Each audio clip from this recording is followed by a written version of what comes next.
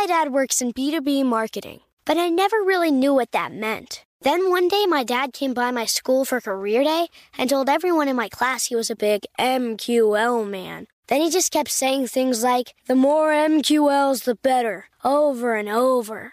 My friends still laugh at me to this day. I think it means marketing qualified lead. One thing's for sure. I'll be known as the MQL man's kid for the rest of my days. Why couldn't you just be a fireman or a lawyer? Why? You ruined my life, Dad.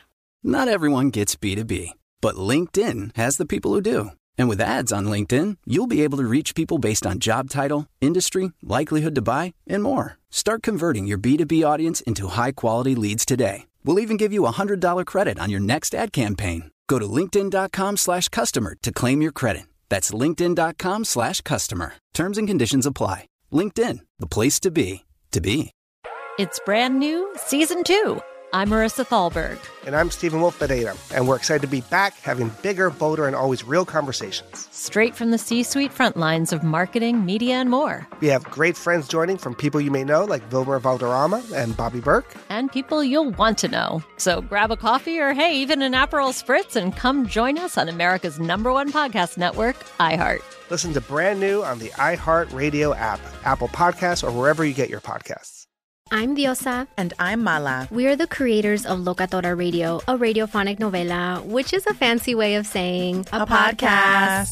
Welcome to Locatora Radio, Season 9. Love at first listen. We're older, we're wiser, and we're podcasting through a new decade of our lives. This season, we're falling in love with podcasting all over again. And getting to the heart of our stories. We're going places we've never gone before, and we're bringing you along with us. With new segments, correspondence, and a brand new sound. Season 9 is kicking off with an intimate interview with Grammy Award-winning singer-songwriter Natalia Lafourcade. What's giving you hope right now? Well, when I see what music does to people, it gives me a lot of hope. If you liked Locatora before, you're going to love Season 9. Subscribe to our show and you'll see why Locatora is your prima's favorite podcast. Listen to Locatora Radio as part of the My Cultura Podcast Network, available on the iHeartRadio app, Apple Podcasts, or wherever you get your podcasts.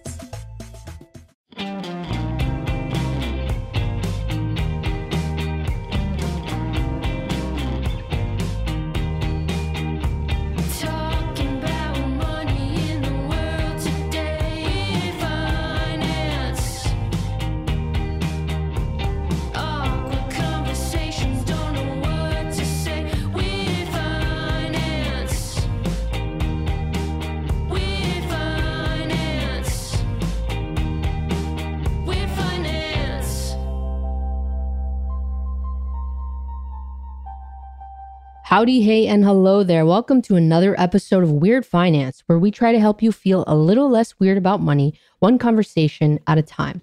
I am your host, Paco De Leon, and on this week's episode, I'm chatting with Leo Aquino. Money is a tendril that touches every part of our lives. Sometimes it's all we can focus on, especially when there isn't enough of it. Other times, money is a comfort, even if we don't want to admit it. For each of us, how we deal with money and how we find our agency over our circumstances is very personal. Hearing someone else's story can be enough to give you hope or anger you to take action. Leo Aquino is a journalist that writes about personal finance. They take a journalistic approach educating readers, for example, breaking down upcoming changes in student loan laws, but they also bring an empathetic perspective to financial journalism. Leo is a storyteller, never shying away from sharing the individual, deeply personal experiences that make up the larger financial landscape. They understand that money is not merely a numbers game, but a deeply human endeavor filled with triumphs and pitfalls, dreams and disappointments. Please enjoy my conversation with Leo.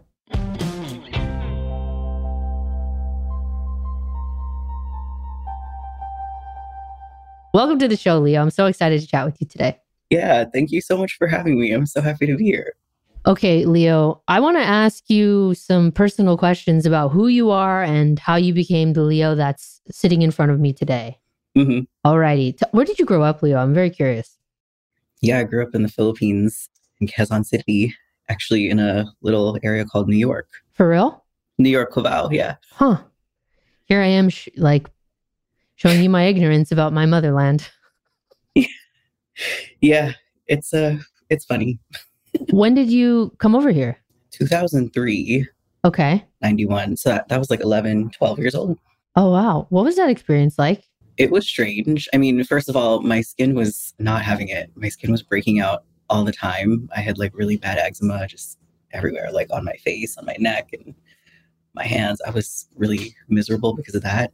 Yeah, I remember going to school and some of the stuff they would teach, I would be like, are we okay? Like, are we just going to casually talk about slavery? Like, are we all okay? And then my first ever American field trip was to Colonial Williamsburg. Cool. So very cool. It was just really, really weird. At school, I physically like would not speak because people used to make fun of my accent. Of course. Did you come here with your parents? Yeah. My whole family, my mom, my dad. My dad came first. He was here like maybe 2 years, a year before we came.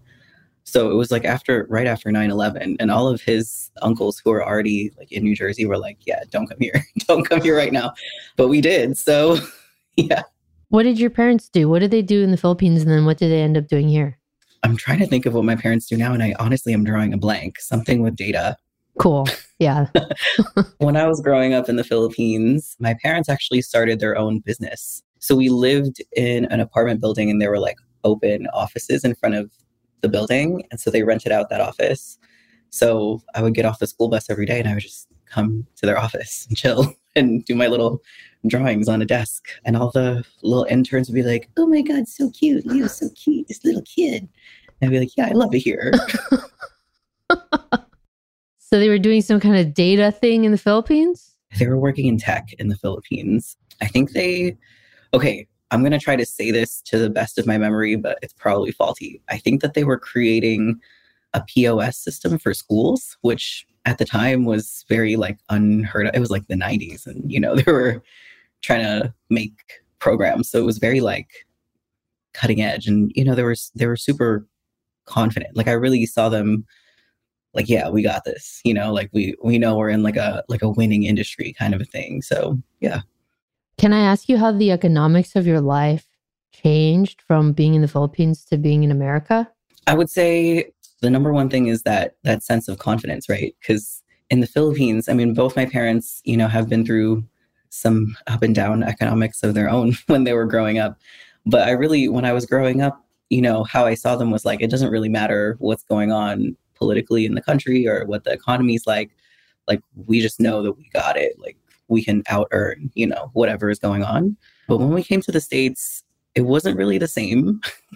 And I would say that, definitely their confidence was shaken, but it's kind of like the way that they hyped, or I feel like I saw them hype themselves up when I was a kid. They kind of transferred it to me. So like, even when I was younger, they were always like, no, Leo, like, I know you can do this. Like, they were very confident in me. And of course, we had a lot of disagreements, right? Like, as you can tell, I did not end up being a doctor or a nurse or a lawyer. And there's still time, Leo. Right. That was a big point of contention when I was younger. But like, at the end of the day, like, my parents were always biggest fans. still the biggest fans. That's adorable. Yeah. At New Year's, my mom will still text me like a list of like the New York Times, the books they're looking forward to in the coming year. And then she'll be like, when's your book going to be on here? And I was like, oh my God, can you chill? Just moms momming. Yeah, just Asian moms. That's adorable. So did it translate? Did their being hype on you? Or do you feel hype on yourself, Leo? Honestly, yeah, most days. Hell yeah. Hell yeah. Especially if I'm just like, because, I work from home. So if I'm just here in my space and I'm like, yeah, I know I got this. But then I was thinking lately about like, imposter syndrome and how like at first it was me being like, I'm not enough, just like, I'm not like everybody else kind of a thing. And then I realized, actually, yeah, I'm not like everybody. I'm not like everybody else. But then the imposter syndrome comes from like, when I'm here in my space, taking meetings on this, lovely computer. And, as a journalist, people will see my name and say, oh, okay, Leo Aquino. And then they hop on the call with me. They see that I look like this and they're like, oh, and then it disarms them a little bit. Right.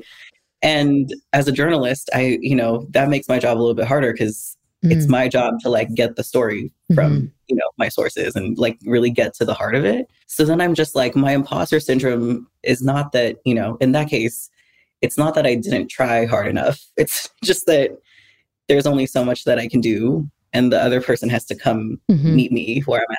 So your sources are too busy flirting with you to get down to the brass tacks of it, is what I'm hearing. That's hilarious. The world of personal finance has archetypes, at least from the way that I can view it. And there are people like me who have this finance degree and this like very serious finance background. And then we end up moving into this content/propaganda space. And then there are folks who they go through like their own journey, like they got out of a crazy amount of debt. And now they're blogging about it. And that's, they're like, I guess that's more of like an influencer vibe. And then you have like real journalists, which I don't consider myself like a real journalist. I mean, I guess I talk to sources, but I don't think I approach things from a journalist perspective. I think I approach it from more like a op-ed perspective. But with you, I think you fall into the latter two categories where you've gone on your own journey, but then you're a legit ass journalist. And that seems typical on its face, but I think I know that your background, what you've experienced, is very atypical for the kind of person who's like, let me give you financial advice now. And so I would love it if you would take some time to walk us through your own journey and some of the experiences that led you to become the personal finance expert/journalist that you are today. Yeah, thank you for that question. I'm excited to answer it. Yeah, I was thinking about this and I was trying to pinpoint the time that I was like, I really have to change my relationship to money. And I would say I was around like 25, 26. And I like just looked around and I was like, every single relationship in my life, whether it's work or platonic or romantic or my family, it just feels so transactional. And like, where does that come from? And, I'm a normal person. I wasn't just sitting there on a Friday afternoon, like thinking these deep, I like therapy, you know what I mean? Like I got help. Okay. And in therapy, I mean, this is very common of like Western white therapy, right? Like their default is like, well, you got to blame your parents and like look into your upbringing and stuff. And, I just said earlier, like my parents still are my biggest hype men and supporters. And even though things aren't perfect, like it just didn't really sit right with me that I was like, okay, I'm going to go to therapy on my parents' insurance and then just like blame my parents for everything. You know what I mean? So I turned 26, hence lost the therapy connect. The joke's on you. The tables turn. That's instant karma. Right. Exactly. I couldn't afford to go to therapy anymore. But what I did have, I was living in New York City and, I have been like exploring. I'm a late bloomer on the coming out part. So I've been like exploring my sexuality and some gender stuff like early on. And thankfully, because, the universe is a very abundant place, I found like a Filipinx queer support group. So I started going there and their point of view is very like anti-imperialist and just really getting into what are the cultural socioeconomic reasons that our family dynamics are actually this way versus like, I'm just going to go to white Western therapy and like blame my parents for everything, And I also had like a realization at the time that, the end goal of being in therapy that is like rooted in capitalism is like, okay, well, you're going to be well enough to work your 9-to-5 job. Like that's kind of it. Right. And I kind of was like, okay, I understand that's not working for me. I need to like find different modes of community support. So besides the Filipinx queer support group, there were other like spiritual communities that I was a part of in New York. I also started, at the time I was cosplaying as a woman. So I started a book club for women of color in Bed-Stuy, which is still going. It's taken on by two of my dear friends, Danielle and Janika. A lot of like my processing about my own personal finances and my relationship to money, it happened like in community. Like I'd be like, yeah, here's what happened to me. And then somebody else would be like, yeah, that happened to me too. And then another, elder gay would pop up and be like, yeah, and here's why. Like, here's, the bigger picture of why.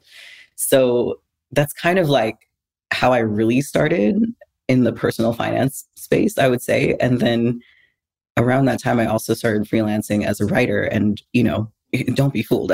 When I was starting out, I was like, I just got to eat. So I'll take whatever work. And at the time, it happened to be like sex and relationships and like beauty, fashion, culture, that kind of thing.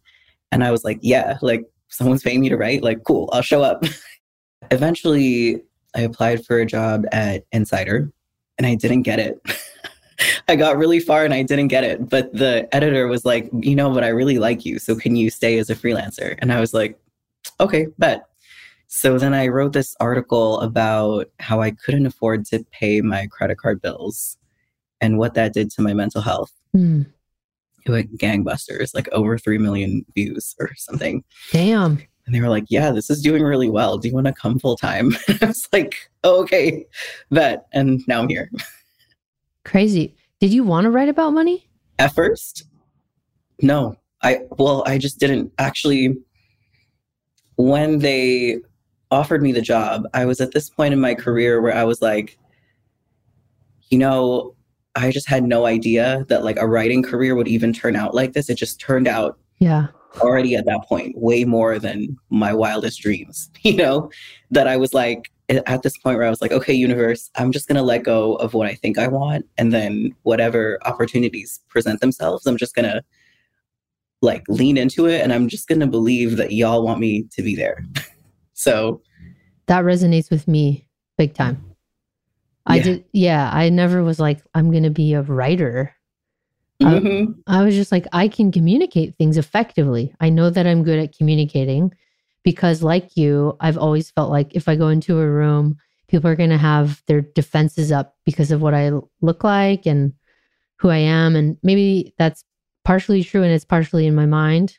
I think it's a little bit of both or a lot of bit of both. But yeah, the same thing kind of happened. I was mostly writing because I Googled like how to do online business. And it was like, you have to do something called content marketing. I was like, I have another job that I didn't think. It's like, okay, fine. I have another job. Yeah. It's fine. So I just started, every time one of my friends would text me something annoying, like, should I start an S Corp or an LLC? I would just like write an article, text it back to them. And I would say, if there are more questions after you read this, tell me in the text message. So I'll put it in the article so no one ever has to ask me this ever again. And I love you. Yeah. And that's how I started writing. And it just got wildly out of control. So I feel you. And after a while, I was like, I guess this is what the world wants of me. Okay. Yeah. Yeah.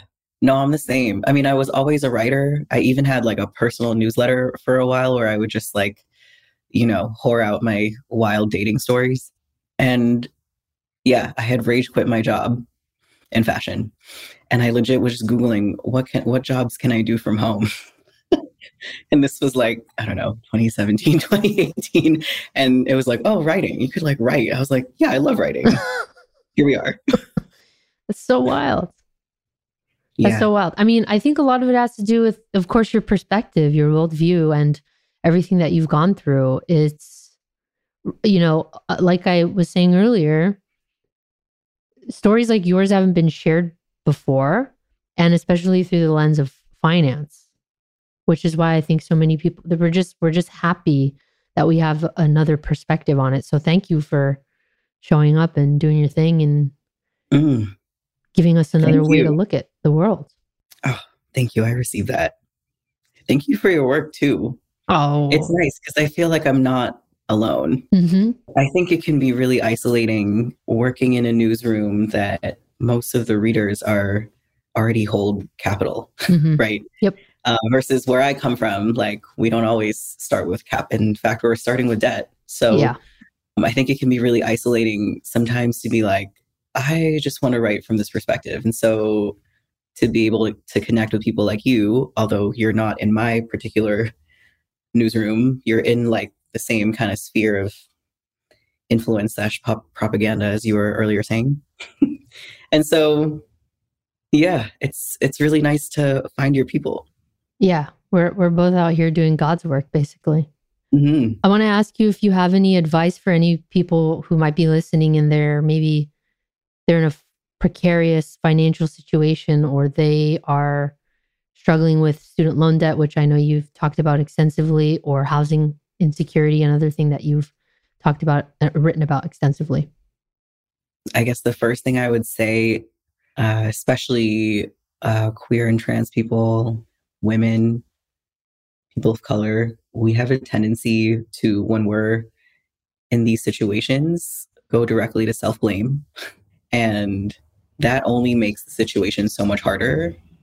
And also that voice in your head that's saying like, oh, it's all my fault. Or if I could have just not bought, that one dinner, I wouldn't have been behind on my rent and I would still have a house. Like that line of thinking is just not true.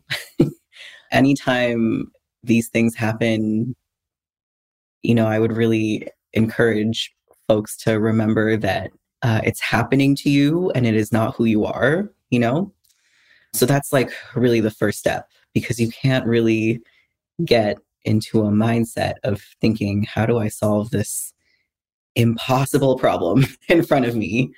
Unless you're first like, yeah, I'm good. Like I didn't cause any of this to happen. It's just happening, So yeah, I think that would be my first like step 0, piece of advice. I love it. Thank you. Got to be right with yourself, right? As Lauryn Hill says, how are you going to win when you ain't right within? Amen. I love Lauryn Hill. Me too.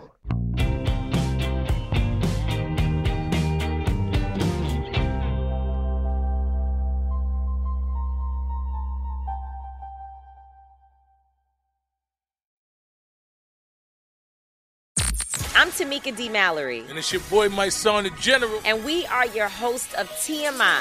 New year, new name, new energy, but same old us. Oh, yeah. And catch us every Wednesday on the Black Effect Network, breaking down social and civil rights issues, pop culture, and politics in hopes of pushing our culture forward to make the world a better place for generations to come.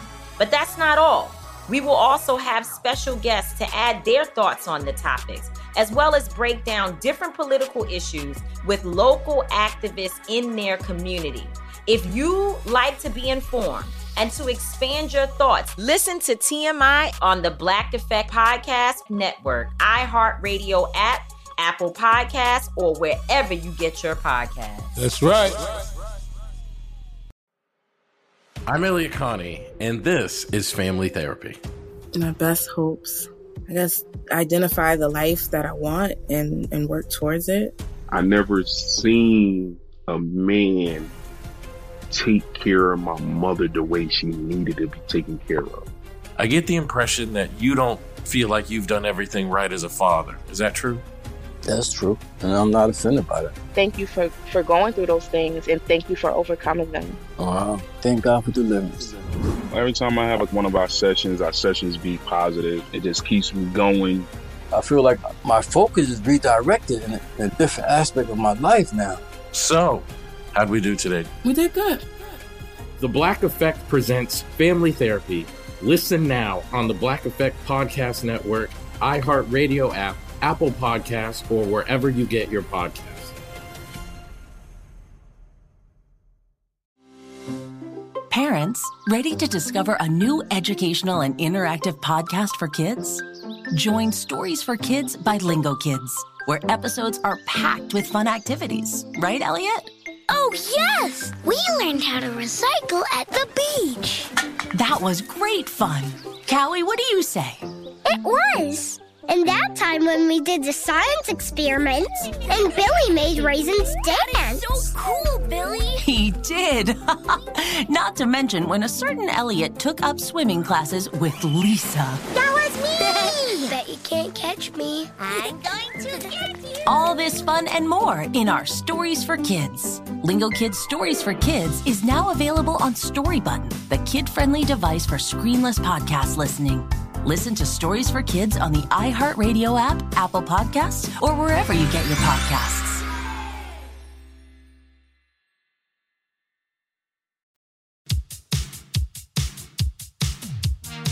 I used to wait until the last minute to give all my tax documents to my accountant. I thought, I can handle the rush and get everything done on time. But I was wrong.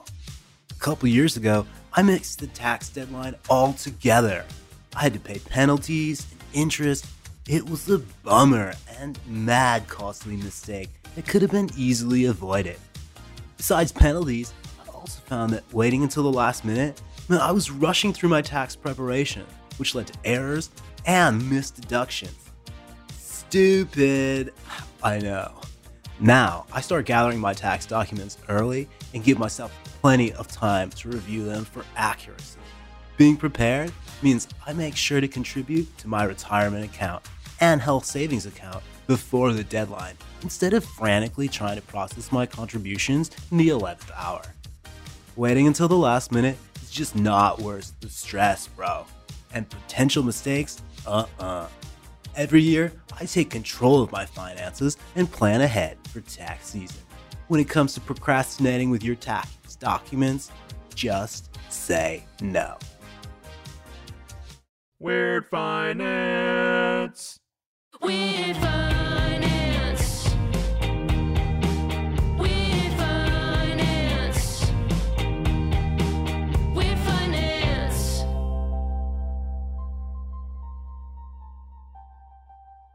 All right, Leo. So I went to 13 years of Catholic school and I got a lot of good things out of it. I feel like I really value education, and I went to an all-girls Catholic school and that was great. Me too.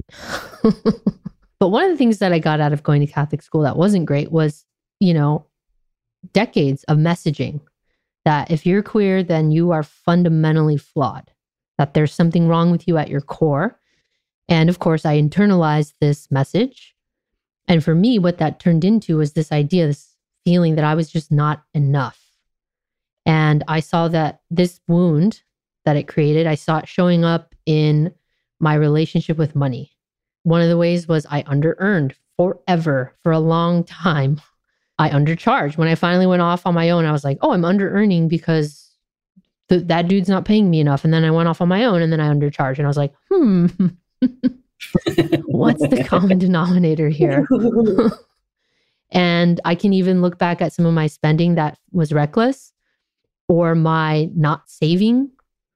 And I think a lot of it can be traced back to this internalized idea of just not being worthy, not being enough.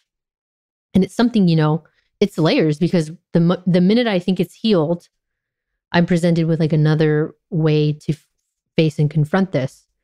So I want to ask you, does this relate to you at all whatsoever? How has being trans and being queer, how does that translate to how you relate to money? Yeah. Shout out to all of us who went to an all-girls Catholic school and then turned out gay. Joke's on you, parents. Right. Thanks for sending me there. A couple ways to answer this question. For me, I proudly identify as pansexual. There was a time where I was like, okay, I could stay like, a woman, quote unquote. I could continue to like date men, get married to men, whatever. And just like, what was I doing? At the time, I was like going on Craigslist to go on dates with girls. I mean, I'm aging myself here. So when I was younger, I really was like, okay, as long as I can hide who I really am, that I'll continue to be like economically safe. You know what I mean? Damn. And the persona that I was wearing was like very much girl boss energy. Okay. Yeah. Gross girl boss. Do you remember the CEO of that, the founder of that company, Thinks, who got like, fired, fired, Trying to remember their name. Because she was like mad unprofessional and like answering like work calls on the toilet or something. That's so weird. I feel like that would have been me if I had like kept staying in the closet. You know what I'm saying? Like I was on that track. Like I would have just been really hella inappropriate closeted girl boss. And yeah, that was kind of the deal that I made with the God of my understanding at the time. Like if I could hide who I really am, then I'm just going to continue to be successful enough to provide for myself, and also as like the oldest, like quote unquote daughter, like I always had in the back of my mind, it would be my job to eventually like provide for my parents. So I was like, okay, if I can keep riding that wave and climbing this girl boss, corporate ladder, then like I'll be able to take care of us all. And that's just the trade-off that I have to make. The sacrifice, huh? Mm-hmm. Damn. And turns out I can still make money while I'm out. So now I'm kind of looking back at those years like, what did I do? Like that was major under-earning. Under-earning, I think, obviously is about the money, but it's not always about the money, right? Because if I can't show up to work and bring my whole self, then I don't like, it's just why? Like, it's just, a waste of time. And if I don't feel safe enough to say, here are my ideas and here's what I think needs to be disrupted, then I feel like I would just be so dishonest to myself and as a writer to the readers that I'm trying to serve. So yeah. Yeah, it sounds kind of corny, but like the more you're just true to yourself, that actually can translate into more money. Mm-hmm. I mean, this is anecdotal, like between you and I, it feels like that has been the narrative for us and that has been the truth for us. Like the more, because when I was working in a financial planning office, I was like kind of a robot, like all weird and corporate-y and trying to mirror what I thought other people expected of a professional. And now I just am fully my weird self on this podcast. And the more I do that, the more that I've allowed myself to do that, the better things, like the more opportunities pop up. It's really, again, it sounds corny and it sounds simple and it sounds like a platitude. But I mean, the alternative feels like there's so much energy that you put into keeping the facade up instead of just doing what you're there to do. Yeah. Oh my God. I used to spend so much time wearing makeup, putting on makeup. Do you wear makeup, Paco? I put makeup on for you today, Leo. Oh my God. I used to wear a lot of makeup and now I'm like, I can't stand it. I can't. I'm more of a skincare hoe for real. Okay. Maybe you'll come back around it. And by makeup, I mean, I like put something on my eyebrows. God bless. And a little something under my eye. Mm-hmm. And a little bit of cheek stuff to look adorable, like a little cherub. Okay. So, you do look like an angel. You look like a queer angel. So queerangel@aol.com. My new email. I would also say it's not really just about identity. Okay. And no, it's not just about my queer identity regarding the under-earning. Let me say this. When I was working in the fashion industry, first of all, I don't even know what I was doing there because they hated me. They're really fatphobic. Okay? Like the fashion industry is so fatphobic. And actually, when I was in college and I was studying fashion design, every single year we were supposed to get internships. I could not find a single internship except for at Time Out Chicago when I was writing for like the beauty and fashion section, So I feel like the universe was always like, dude, just write. You know what I mean? And I was like, no, I'm going to work in fashion where everyone fucking hates me. All the places that I interned, they wouldn't even go up to my size of clothes. And I was like slaving away for free. That's so crazy. Yeah, it was wild. Eventually, the job that I rage quit when I was working in fashion, they were a company that at first made clothes locally, like made in New York and also California. And I was the production manager there. And my job was to make sure that the clothes were getting made to like certain specifications, to certain quality control. And then I would go over to the factories every day. And it was my job to say, hey, can you make this faster and cheaper? Damn. And oh my God, I had like gastritis. Like I just, I was like shitting myself every day, like, just acid reflux. Like I just did not feel good in my body because when I went to those factories, the people who worked there, who are mostly like older immigrant women, some of them undocumented, when I was like, yeah, I really like these people feel like my family. And then the company that I was working for was this like white startup. And it was just wild to me that I was trying to cheat these workers on this white company's behalf. That to me, beyond the queer identity stuff, it was like that. It just was not aligned with my values and it just didn't feel right. I remember I went to that factory once and I'm really prone to nosebleeds. I don't know. I've had them since I was a kid. So I went there once and I had a nosebleed and I was trying to play it cool. I was like this. I was trying to be cool about it, but I was like, I need to use the bathroom. And then the thing is, at those factories, you have to bring your own toilet paper. Oh, damn. So, like, they wouldn't provide, and also the bathrooms were like in America? Yeah. You know, the workers had to bring their own toilet paper, right? What? So that sounds like a bathroom in Asia. Okay, listen, this story gets better. So I'm sitting here like this, I'm trying to play it cool. I'm like bleeding, like, you know, and I'm like, hey, I got to use the bathroom. So the factory manager is like, okay, here's my like wad of napkins that you can take with you to the bathroom. Like, go for it. The door to the stall doesn't even close. So I'm like one hand like this with the napkins, like closing it. And I was like, okay, like this is happening in New York City. This is like in Midtown New York. Like, okay, wild. At some point, the company did eventually start making clothes in China. So I got to visit our factory in China where they had an infinitely nicer bathroom with many stalls, with doors that close and toilet paper provided. So, yeah. Whoa. It's just wild. It's really wild. Thank you for sharing that story, Leo. Yeah. All right. I want you to put your journalistic hat on, and I want to talk to you about the uptick in these anti-trans bills that have been popping up around the country and how they might be affecting the financial lives of trans folks. Yeah, sure.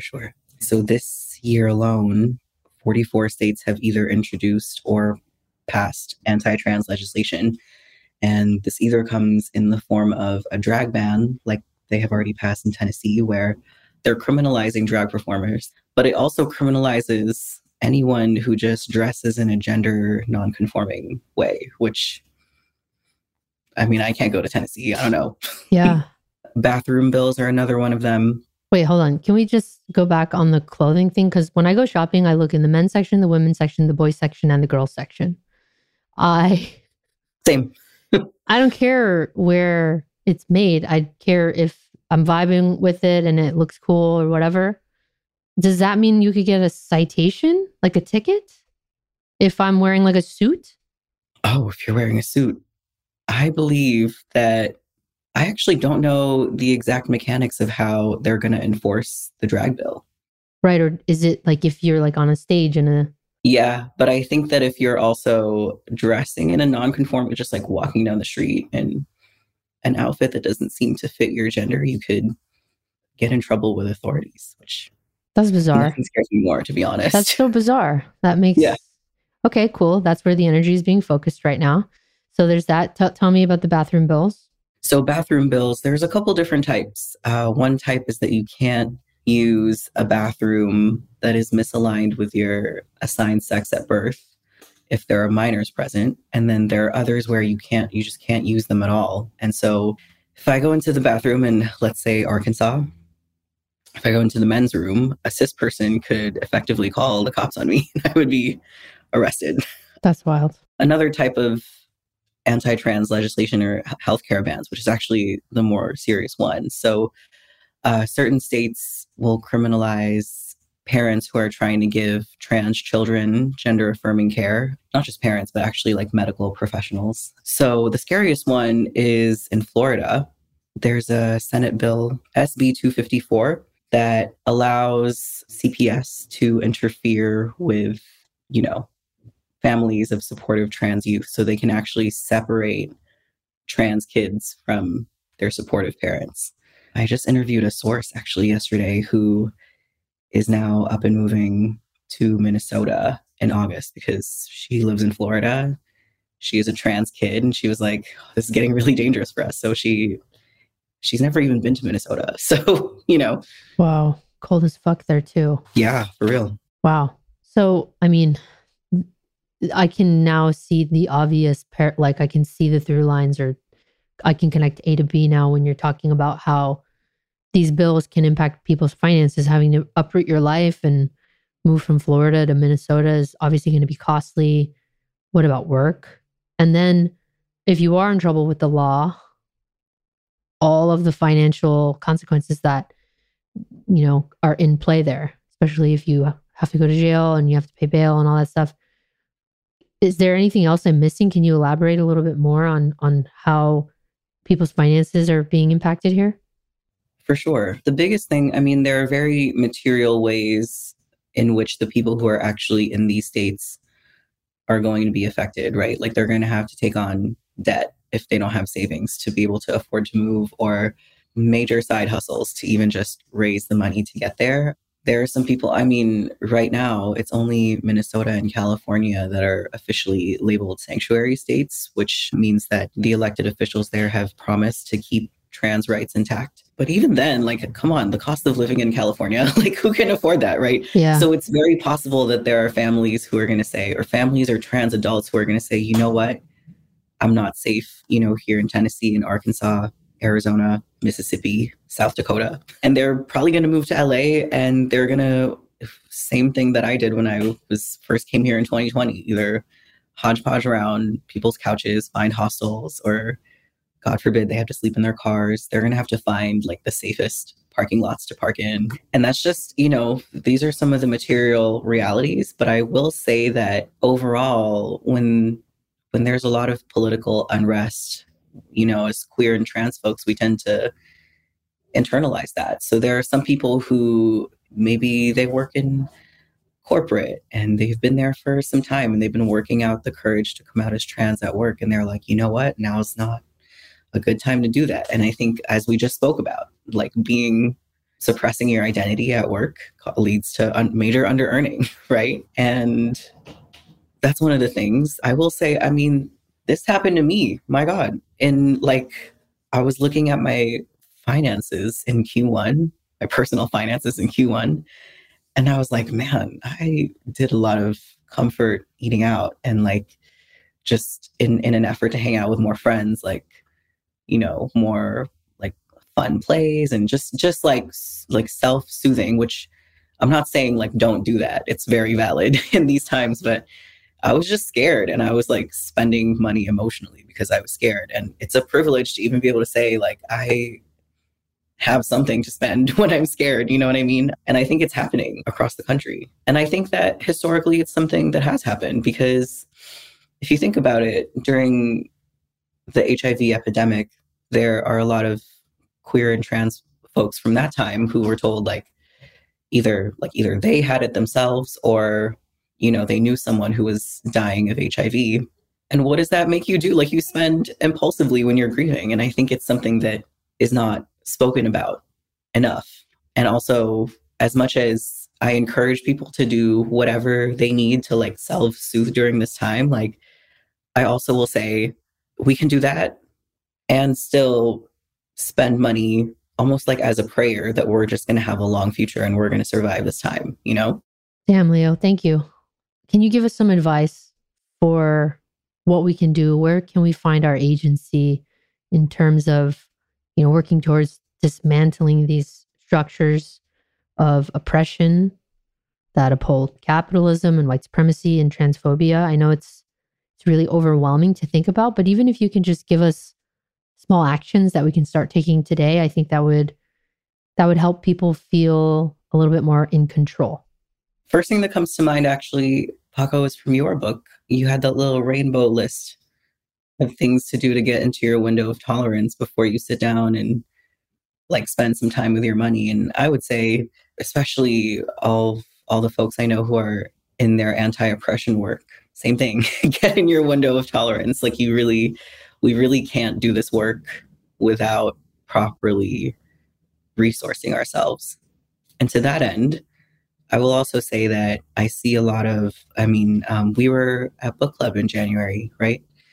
And there were so many folks, I think there was a question about what is the time that you start to make mutual aid donations and give back to the community. And by the same token, when we asked who in this room feels like they're under earning, everyone except for one or two people raised their hands. And that's what I'm saying. I feel sometimes as queer and trans folks, especially in anti-oppression work, we just have this undying passion and optimism that the world can really change. But then we tend to take it on ourselves, or we tend to take it on without enough resources to actually sustain that work. And it comes from like a lack of faith that our allies are actually going to show up for us, right? And relate, like I'm saying that to the general audience, but I'm saying that for myself. You know what I mean? Like it's happening to me too. And I think that at the end of the day, for anyone who is really trying to show up and change the world, you just have to focus on realistically, what can I do this week that's actually going to make an impact? Or this week, today, this month, like give it like a little start and end time so you don't feel so overwhelmed and so that you don't feel like everything has to happen at once right now. Also, for anyone who is in their anti-oppression work, like just believe that you're not really starting this all on your own. Like there's already so many resources that exist. And I would just keep asking people like where to find those books or those TED Talks or those poets, speakers that you're looking for, instead of trying to be like, oh, I know I can start this all on my own. Like, no, it's really a community effort. That's good advice. And it actually makes me think about my own perspective on my work and how I think about why I'm here and how I do what I do. Like how people like to ask me, like when I do interviews, they like to ask me like, how is your disposition the way it is? Like, how are you sunny when confronting the dumpster fire of life? Mm-hmm. And my answer is always like very simplistic. Like I get enough sleep, I drink enough water, I exercise every day, I meditate. I belong to a community, I see my friends a lot, and my work is meaningful. That's like 99% of why I can be sunny and during, looking at life and its challenges. But the other thing that's really impactful for me in my perspective, and it really like hits the same note that you were hitting, is that I look at my work as I'm part of a cohort. Like you're in my cohort, like we're in the same class and we're all just working on a 1 degree of a vibe shift. Yes. And that's all we can expect in our lifetime from our life's work. Yeah. Which is crazy, but it's just how progress is. It's slow. Mm-hmm. And when we're done, when we're adorable and wrinkly and nobody wants to hear from us anymore, we pass the ball to the next generation who then moves it 1 degree again. Mm-hmm. And I think when you realize that, when you're part of a cohort, you're part of a class, you're part of a whole group of individuals helping raise the consciousness, 1, it's less lonely. And 2, you realize that your small actions aligned with all of these other people's small actions. Yes. That's what makes the difference. Yeah, exactly. So thank you for being part of my cohort and my class, Leo. Yeah. Oh my God. Thank you. Before I let you go, I want to ask you some rapid fire questions. Okay, bet. All right, Leo. Is there anything that you've purchased that to the naked eye might seem frivolous, but for you was money well spent? Yes. I can never live anywhere without a pool anymore. Damn. That's good to know. When I text you in August, you're going to know what I'm texting you about. Listen, you're welcome to come to the trans pool. Okay. No, I have chronic pain. So the pool actually. That took a sad turn, Leo. I'm sorry for your chronic pain. Thanks. I'm glad the pool helps though. Mm-hmm. What's one piece of advice, financial or otherwise, that you'd give to your younger self? I almost said, don't take out that student loan. But even now I'm like, no regrets, buddy. You did that. Nice. That's healing. Yeah. You know what? I would tell my younger self to stop drinking coffee from Starbucks. I did that a lot. Actually, when I was in high school, I was working all the time. And then I was like, yeah, I'm saving up money for college. But I would just always go to Starbucks because I had a crush on somebody that worked there. I would be like, yeah, he ain't all that. Save your money. That's it. That's so weird because you're like somehow like you are going back with the latte advice there. You're taking back the latte advice.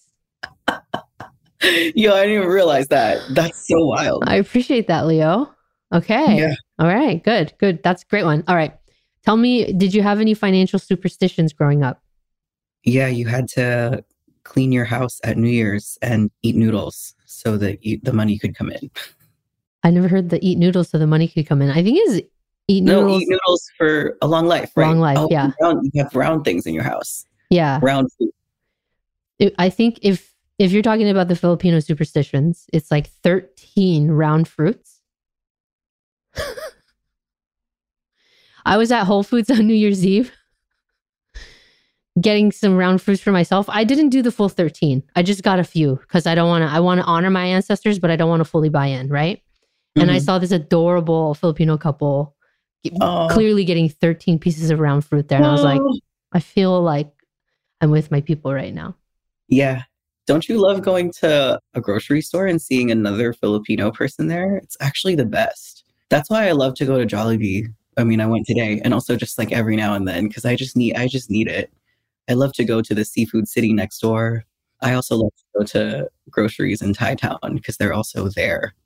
I've never gone to a grocery in Thai Town, actually, come to think of it. But to answer your question, I like seeing Filipino people everywhere.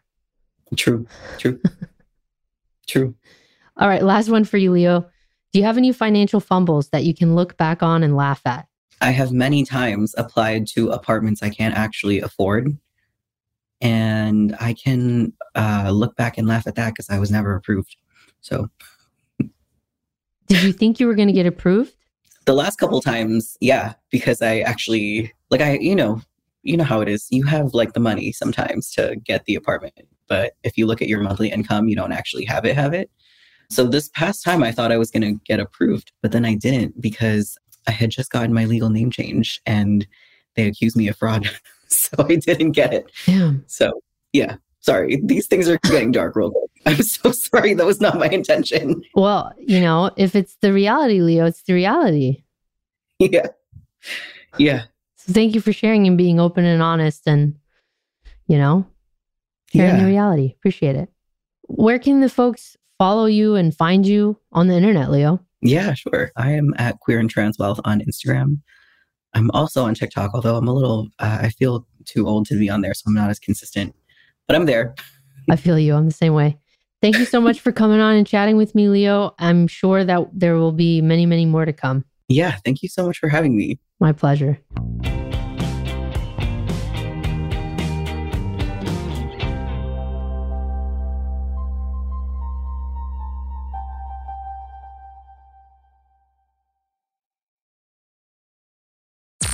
I'm Tamika D. Mallory. And it's your boy, my son, the General. And we are your hosts of TMI. New year, new name, new energy, but same old us.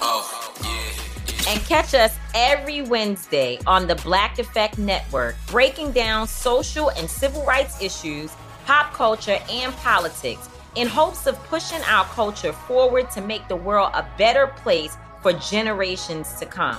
But that's not all.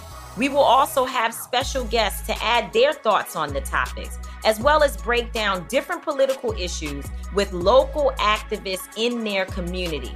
If you like to be informed and to expand your thoughts, listen to TMI on the Black Effect Podcast Network, iHeartRadio app, Apple Podcasts, or wherever you get your podcasts. That's right. I'm Elliot Connie, and this is Family Therapy.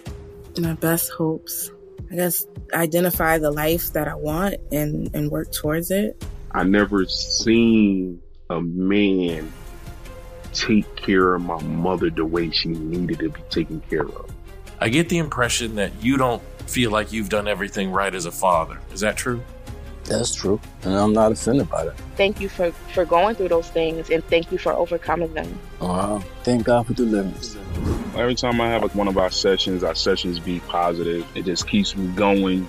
I feel like my focus is redirected in a different aspect of my life now. So, how'd we do today? We did good. The Black Effect presents Family Therapy. Listen now on the Black Effect Podcast Network, iHeartRadio app, Apple Podcasts, or wherever you get your podcasts.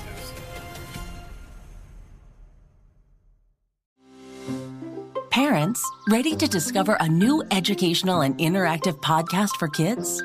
Join Stories for Kids by Lingo Kids, where episodes are packed with fun activities. Right, Elliot? Oh, yes! We learned how to recycle at the beach. That was great fun. Callie, what do you say? It was. And that time when we did the science experiments and Billy made raisins dance. So cool, Billy. He did.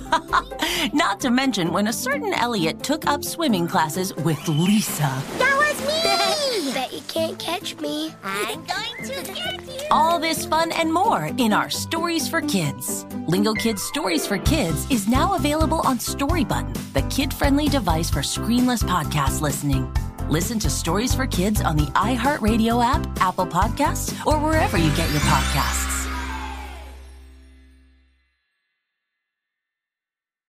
Weird Finance. Weird Finance. Weird Finance.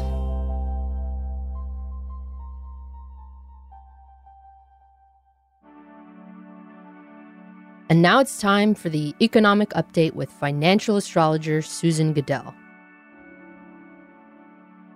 Susan is our resident economic cosmonaut that does what many humans have done before us for thousands of years.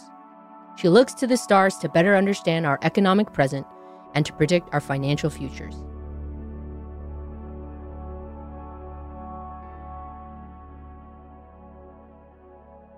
Susan, it's always wonderful to see you, and thank you for coming back today to give us our economic update for the month of August. Sure. Nice to be here, Paco. Nice to see you too. So, August, Venus is retrograde all month. So, the good news is that it is a fabulous time to renegotiate any kinds of loans that you have outstanding. Your house, your credit cards, any kind of financial deal that you want to get a better deal on, now is the month to do it. But do it before Mercury turns retrograde. Oh, no. On August 23.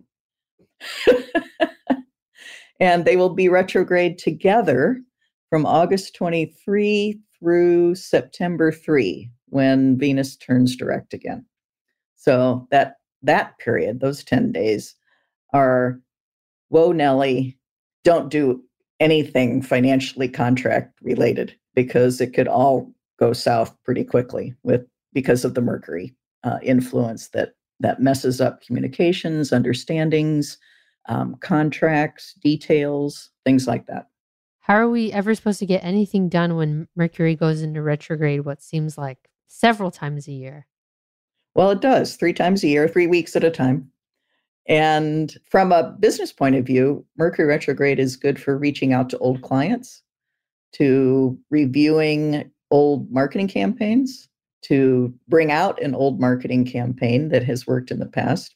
Those are all good things. I like that. Reach out to old lists that you have. Okay. You can still get in touch with them. So Venus and Mercury Venus is retrograde. Mercury will turn retrograde in August. And guess who's meeting while they are both retrograde? The Fed. Yes. With all their central banker cohorts from around the world at the big Jackson Hole, Wyoming Economic Summit that the Kansas City Fed sponsors every year. That's August 24 through 26. So Mercury retrograde, Venus retrograde. I think that under the influence of that, the 100+ people that go to it, big highfalutin, movers and shakers from around the world in the financial field, will really be under the influence of that and put their focus on reviewing the situation, reviewing what has worked from a financial perspective. Let's put our heads together and let's take another look at what we've been doing and how that's working out. I don't think it's going to be a time for them to be thinking up brand new things to do and, we got to move forward with this. With both those planets retrograde while they're meeting, I think they have to slow down, say, okay, we've been on this path for a couple of years now. How are we doing? I like that. So maybe reflecting on all the interest rate hikes and what's to come moving forward. I hope so, but we'll see. And then Uranus turns retrograde. Okay. At the end of the month. A lot of retrogrades. And it's in a financial sign of Taurus. So Uranus in Taurus is about financial disruption. And when it's retrograde, it reviews that. So things like crypto probably come to mind with Uranus retrograde, or the interest rate hikes in the interest rate plans. And that's retrograde till the end of January. So a lot of review in August. So, kind of end of summer chill. I like that. Maybe before school starts, right? Before everything ramps up again, we have an opportunity to kind of reflect. Yeah, I think so. And then at the end of the month, have a blue moon party because we've got 2 full moons in August, one on the 1st and one on the 30th. So 2 full moons in one calendar month makes the second one the once in a blue moon that you've heard about. So do people that's really just have kind of fun. Do people really have blue moon parties? I did once. I like that. Of course you did. When it was on New Year's Eve. Oh, nice. New Year's Eve blue moon party. Yeah, it was fun. We all had blue hair and we drank blue drinks and ate blue food and Well, isn't that adorable, Susan? Yep, big fun. So we got a bunch of retrogrades and a blue moon party. And the other thing that's interesting, I think, is that gold looks like it could be making a high early in the month. I'm looking at August 8 as being particularly favorable to prices because the sun, the moon, Mercury, and Venus in gold's first trade chart are all being activated by the transiting planets in a really favorable kind of way. For all you commodity traders out there, that's the inside scoop. Mm-hmm. Well, and I like gold a lot, so Don't I have we to all? watch for that. Yeah. And one more thing about Venus retrograde, just generally, typically bearish for the stock market. Not terribly, maybe 10%-ish through August into Labor Day weekend. And I know it's been rallying here at the end of July, but August 5, another astrological date. Yeah, August 5, astrological date to watch. That is halfway between the summer solstice and the fall equinox, and could be when the trend changes. Got it. That sounds great, Susan. Well, all righty. Anything else that we should be looking out for this August? No, that kind of does it. Venus, Mercury retrograde, the Fed, Jackson Hole. Those are the big ones. Sounds good. A little bit of a bear market, so don't get too bummed out when you see your retirement statement dip a bit. Nah. I guess we'll catch you then in September, Susan. Thank you for joining us again. Yeah. See you again soon. Take care. Take care. Thank you again for listening to Weird Finance. If you like the show, please express that like by giving us a positive review on Apple Podcasts. It really does help us out a lot. And if you'd like to receive even more content from me, you can sign up for my weekly email newsletter, The Nerd Letter. Each week, I'll send you a short email of things I've read and recommend. Sign up for it at thehellyeahgroup.com. Here we are at the end of another episode of Weird Finance, an iHeartMedia production, and just would not be possible without the help of many wonderful, caring, hardworking, and talented folks like my producer, Ramsey Yunt. He produced, edited, did some sound design, and he even sang a little bit on this episode. Thank you so much to Susan Goodell for her expertise and guidance on this episode's economic outlook.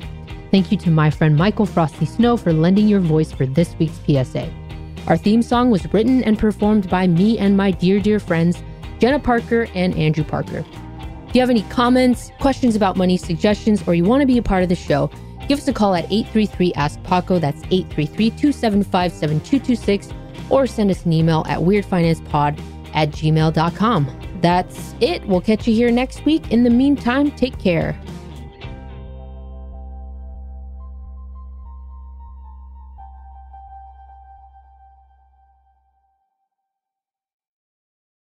It's brand new, Season 2. I'm Marissa Thalberg. And I'm Stephen Wolf Pereira, and we're excited to be back having bigger, bolder, and always real conversations. Straight from the C-suite front lines of marketing, media, and more. We have great friends joining from people you may know, like Vilmer Valderrama and Bobby Burke. And people you'll want to know. So grab a coffee or, hey, even an Aperol Spritz and come join us on America's #1 podcast network, iHeart. Listen to brand new on the iHeart Radio app, Apple Podcasts, or wherever you get your podcasts. I'm Tamika D. Mallory. And it's your boy, my son, the General. And we are your hosts of TMI.